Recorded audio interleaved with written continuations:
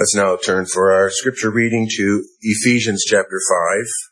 Ephesians 5, we'll begin reading at verse 22, and then read to the end of the chapter. Wives, submit to your own husbands as to the Lord.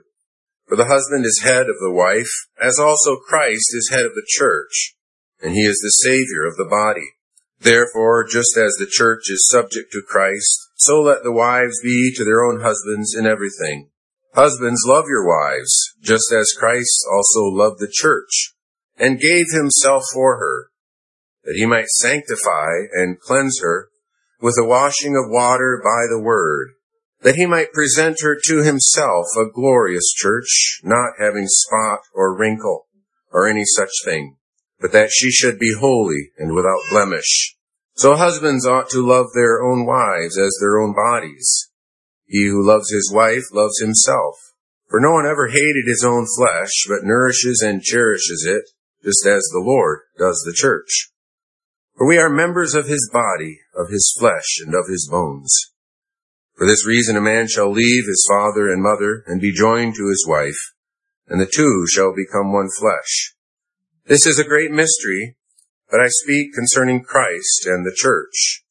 Nevertheless, let each one of you in particular so love his own wife as himself, and let the wife see that she respects her husband.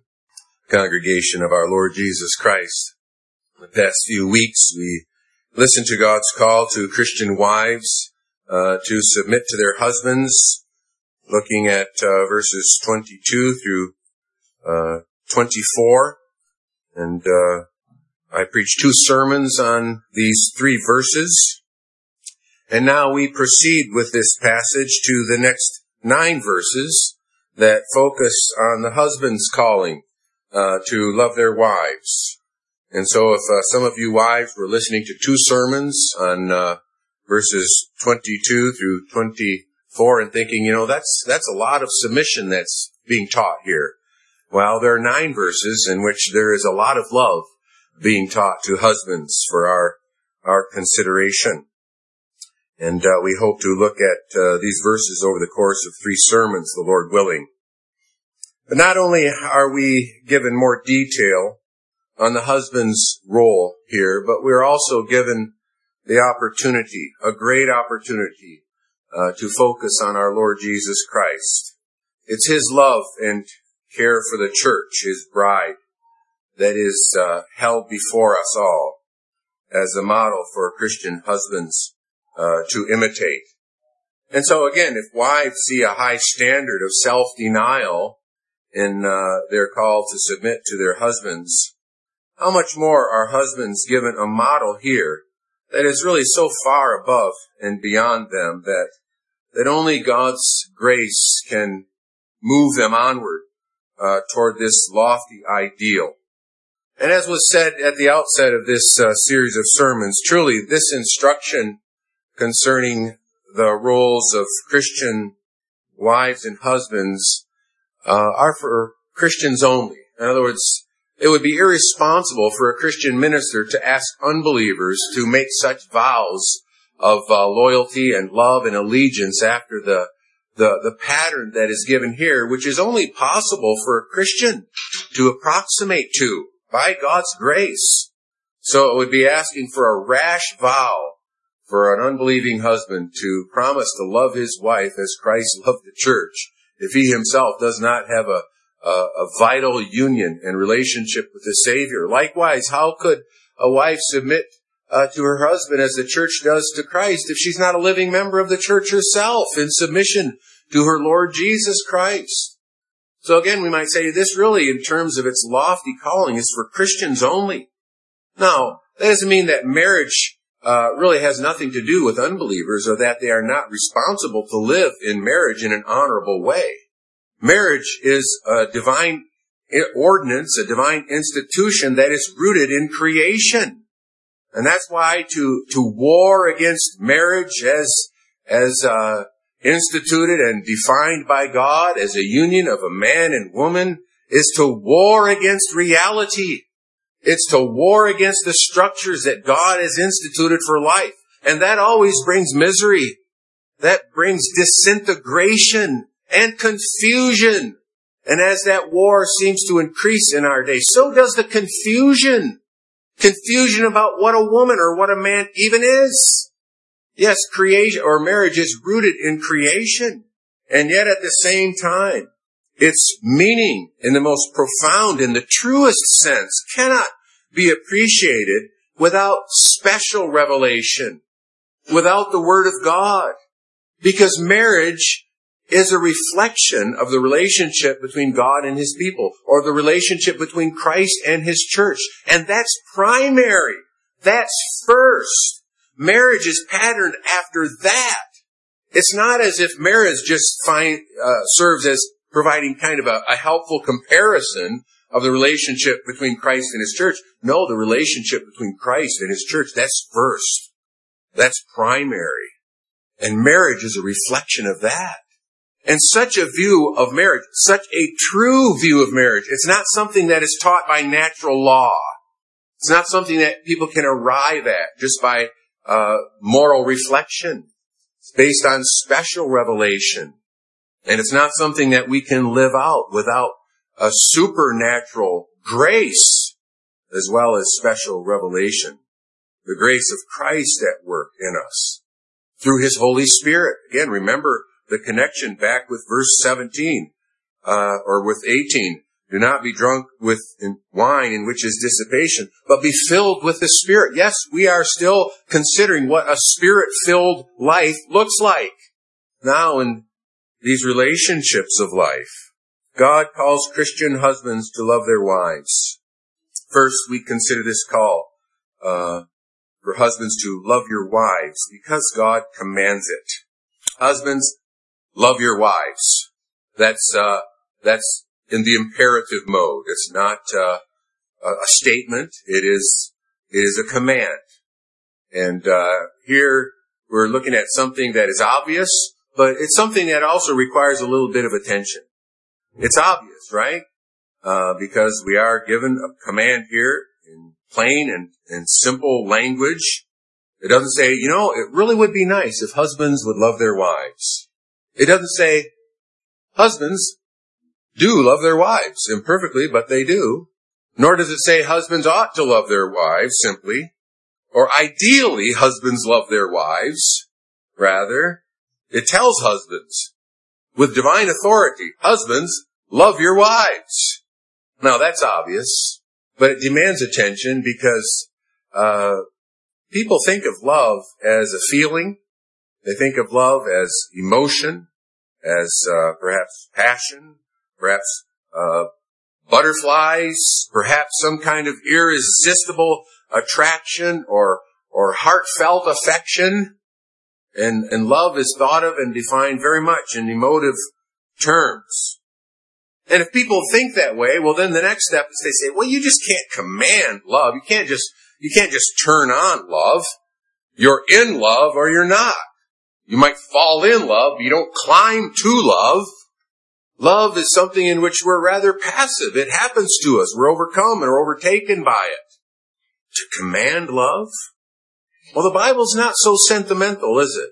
The Bible commands love. In fact, the great commandment is love. You shall love the Lord your God with all your heart, with all your soul, with all your mind, and with all your strength. Your mind, your intellect, your will, your passions, your emotions, your whole being is subject to this revelation of God's will that we should love Him. The Bible commands us to love our neighbor. It gives us a pattern to follow. To love our neighbor as ourselves. Our Lord even teaches that we are to love our enemy. Does that mean that we are to be filled with warm affection for those who persecute us and hate us, and we really like them and enjoy their company and just, have kind thoughts about them all the time? No, the Bible commands us to think and to act towards others in a way that respects them, as created in God's image, and in a way that seeks their welfare, in a way that does no harm to them. Love does no harm to a neighbor. That's Paul's summary of the second table of the law. You shall not kill. You shall not commit adultery. You shall not steal. You shall not bear false witness. You keep those commandments and you're not harming your neighbor, at the very least. God commands loving feelings in so much as we are to have thoughts of compassion and concern and kindness towards others. And such feelings reflect a right thinking about others. We're to think truly about them. And this promotes loving action towards others. So according to the Bible, love is not simply an emotion that we have or we don't. It has to do with the way we think. It has to do with how we act towards others. And so a failure of this love, this agape love, it's disobedience and sin, right? Isn't that the corollary? Isn't that the conclusion? If God commands such love, and a husband says, well, I just do not love my wife anymore. As if this is some tragic thing that just happened to him. No, if we think biblically, that's really an admission of guilt. That's a confession of sin. I do not love my wife. That's a reason for repentance before God, because God commands you to love your wife. And so if you don't love your wife, you must repent and begin doing so with a determination to change by His grace. So again, maybe I'm belaboring the obvious, but I think it's important that we give attention to this simply because of the way love is often thought about and talked about today. As if we're just passive. It's something that happens to us and it's something that we feel. And if it's not there, well, that's sad, but that's just the way it is. Secondly, and we give most of our time to this morning, love your wives as Christ loved the church. Husbands, love your wives just as Christ also loved the church. And how can that be? What does that mean? Well, we're going to be looking at the features of that love as it is elaborated in these verses before us. But we want to look particularly at three things that describe this love from this passage and these verses also this morning. And the first is that it's a special, exclusive kind of love. You notice that it doesn't say, husbands, love your wives as Christ loved the world. No, our text is among many other passages in Scripture that speak of the special saving love that Christ has for His own, for those chosen in Him before the foundation of the world, those whom in love were predestined to adoption as sons. From heaven He came and sought her to be His holy bride. And with His blood He bought her, and for her life He died. That's a description of the Lord Jesus Christ and the special saving love that He has for His church that moved Him out of the glory of heaven in eternal fellowship with the Father and with His Spirit to take upon Himself our nature. The love of Christ is that same covenant love of God by which He separates His people from all the people of the world. He separates them from all others and He says, you are mine. You are my special treasure above all the people of the earth. And you shall be for me and not for another. That's that love that is exclusive. It excludes all rivals. Husbands, love your wife only. That's exclusive love. Last time we read from Proverbs chapter 31, which describes the virtuous wife and woman. And it says that the heart of her husband safely trusts in her. He's completely confident in her fidelity. He's not worried about her. He's not living in suspicion of her. Well, the same applies to the husband's love for his wife, such that the wife ought not to think that he's going about, that he has a wandering eye, that he's discontent with her, but rather her heart can safely trust in him and his fidelity and loyalty to her, because his love is a Christ-like love. It's an exclusive love for his bride and for no other. Secondly, it's a costly, sacrificial love. Christ loved the church and gave Himself for her. And again, we might immediately think of the fact that His was a dying love. He gave Himself on the tree of the cross. He loved me and gave Himself for me. But we ought to go back further than that. Even as indicated in that hymn that I quoted, from heaven he came and sought her. It was in love that the Son of God willingly entered this world and took upon himself our flesh in the womb of a virgin. A body you have prepared for me, the Lord says. Behold, I come to do your will. Your law is within my heart. And throughout his life, he was sanctifying himself, you might say. He was consecrated. From the age of 12 years old, he must be about his Father's business and his life of self-denial and loving service. Every aspect of his suffering throughout his life was a demonstration of saving love for his people. Indeed, culminating in the agonies of Golgotha. In the Song of Solomon, we have this description of such love where we read, love is as strong as death. Its flames are flames of fire, a most vehement flame. Such a flame, you might say, burned in the heart of our Savior. Many waters cannot quench love, nor can the floods drown it. All the waves of God's billows flowed over the head of our substitute Savior. And he endured that cross. And he experienced the judgment of God against our sin. But it was in love that he persevered through his suffering life and death in order to obtain our redemption. Husbands, think of this. Think of this love of Christ first as a member of the church for whom he died, so that you can say with the Apostle Paul, he loved me and gave himself for me. You are not Christ to your wife. You are to love her as Christ loved the church, but you cannot be such a Savior to her. He died for her, and he died for you. And that makes her willing to submit to you for Jesus' sake. And it makes you willing to deny yourself, to love her sacrificially, to die for her, literally, if necessary.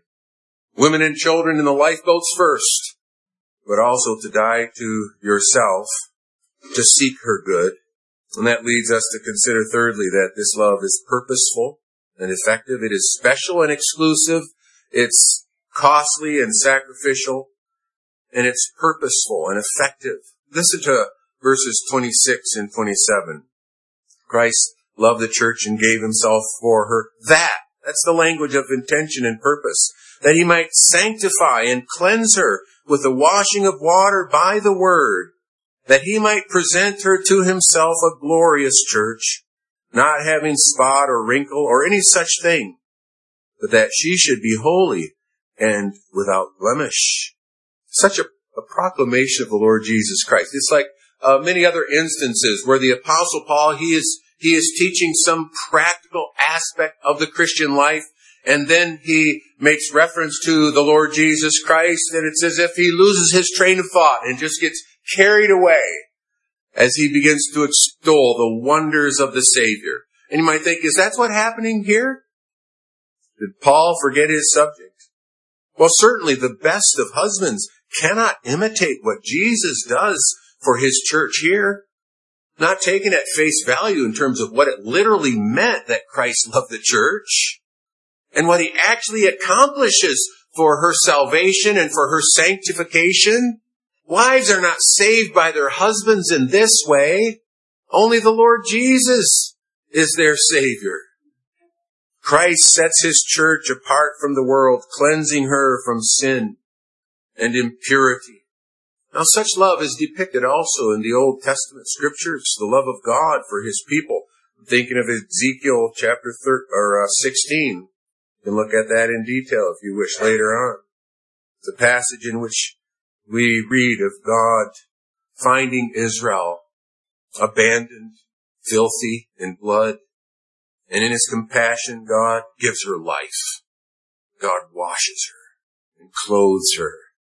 And then he enters into a bond of marriage with her and beautifies her. Yes, that's a picture of God's love for his people, of the love of Christ for his church. Christ, by his word and spirit, washes us with a washing of regeneration. He imparts new life to us. And he is sanctifying us. He is carrying on his work of purifying us more and more until that day when we are presented to him in glory, perfectly beautiful, without the least blemish of sin. Now, what we want to take from this wonderful proclamation of Christ and his saving work is the fact that the love of husbands must also be purposeful. And as it is after the pattern of the Lord Jesus' love for the church, yes, it can also be effective. Husbands must be Christ-like in purposeful love. The way we can put that is to say, husbands, love your wives spiritually. Love them with that highest love that seeks their highest good, that indeed does seek their salvation, that seeks to be an instrument and a means to advance their salvation. Peter exhorts husbands and wives in his epistle, and he commands husbands to dwell with their wives with understanding as heirs of the grace of life together, as those that share in the riches of God's grace and mercy to them. And that's the context. And that must exert an influence also in the way in which husbands love their wives. In the Song of Solomon, again in the 4th chapter, we read in verse 7, "You are all fair, my love. There is no spot in you." And here in the context, we might think of a young man just utterly overwhelmed and infatuated and delighting in the physical beauty and the perfection of his bride in his eyes. And yes, but there's something else that we ought to see. That for one thing, you notice that Paul uses this language, doesn't he? Without spot, to describe the bride, his church, as she will appear when presented to him on that great day. But there's also something more in this language. And here I refer to Numbers chapter 23, where we have this prophecy of Balaam with respect to Israel. And we read in verse 21 of chapter 23, referring to the Lord, it says, "He has not observed iniquity in Jacob, nor has he seen wickedness in Israel." And if you know the context, you think, well, how could that be? How could the Lord say something like this about these stubborn, rebellious people who are very, very sinful? Well, in the same way in which the Lord says that about every justified sinner who is washed in the blood of the Lord Jesus Christ and robed in his righteousness. As the Lord looks upon you, he says, "You are all fair, my love. There is no spot in you." We are accepted in the beloved, despite our sins. Despite the reality of our failures, we are justified just as if we had never sinned in God's sight, but had fulfilled all righteousness. That is our standing with God as those in Jesus Christ. You see, if we don't understand that, and if we don't see that as really the foundation and the basis for sanctification and for growing conformity to Christ and growing growth in the Christian life, well, then we're going to confuse justification with sanctification, and we're going to be trusting in our works, and our security is always going to be in question because we know that we're sinners. But in this connection, there's something to say about the relationship of husbands to wives as well. Husbands must not only know and see themselves in God's sight as washed and as justified and accepted in the beloved, they must look upon their wives that way, as those whom God accepts, as those who are justified in his sight. And even as their standing with God does not depend upon their daily performance, nor should their standing in your eyes depend upon their daily performance, as if they've got to always worry about falling in and out of your favor. But they must know that they're accepted by you. And that's a realistic acceptance. It's realistic about the fact that your wives, sometimes they act in the flesh, just like you do. But their faults must not destroy your love and acceptance for them.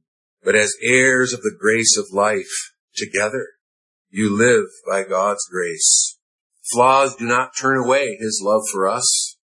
They call for more Christ-like love, aimed, yes, at growing sanctification. So husbands ought to love their wives. Love your wives also with a cleansing word, right? Here there is a comparison that we can confidently make. When we read how Christ washes the church, it says that he cleanses her with a washing of water by the word. Now that appears to be a reference to regeneration, the renewing, washing work of the Holy Spirit, actually imparting life. But it's in connection with the Word of God, even, that the Holy Spirit effects regeneration. But the point of application that we must see here is that it is through the Word that the Lord Jesus Christ works for the salvation of his people. And that's true of our sanctification, right? Sanctify them by your truth. Your word is truth. And so here husbands also are to love their wives as spiritual leaders, as those who seek their growing sanctification by praying for them, but also by leading them in a Christ-like way. And the leadership of love in Christ is word-centered. That's why husbands need to take the initiative to read the Scriptures regularly with their wives and with their children. That's why husbands have a special responsibility to know the Word of God, to know it more than their wives do, so that their wives can ask them theological questions and they can answer them. Because the husbands don't leave it up to the wives to attend Bible studies and read good books and have private devotions, but the husbands give Christ-like leadership by themselves, living by the Word and being able to teach it, to show that they follow it. Husbands, lead your wives, lead your family, the faithful ministry of God's Word. Take responsibility for that. You know, there are some times when husbands must love their wives in a way that puts their holiness before their happiness. And that sounds a little bit drastic, I know. But isn't that how Christ loves us? He puts our holiness before our happiness on our terms. Sometimes that means husbands have to love their wives in such a way as to cross their desires. But if it's for their good, and if it's according to the Word, they have to have the courage to do it and the willingness to face some unpleasant consequences, perhaps. Isn't that godly leadership? It must be a leadership through the Word. I have known him, God says of Abraham, that he might command his household after him.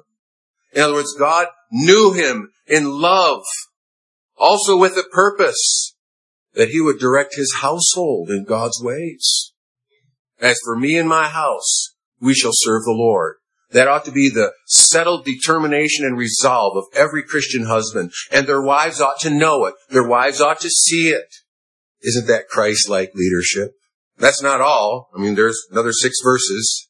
We're going to consider more. It does involve more, but it doesn't involve less.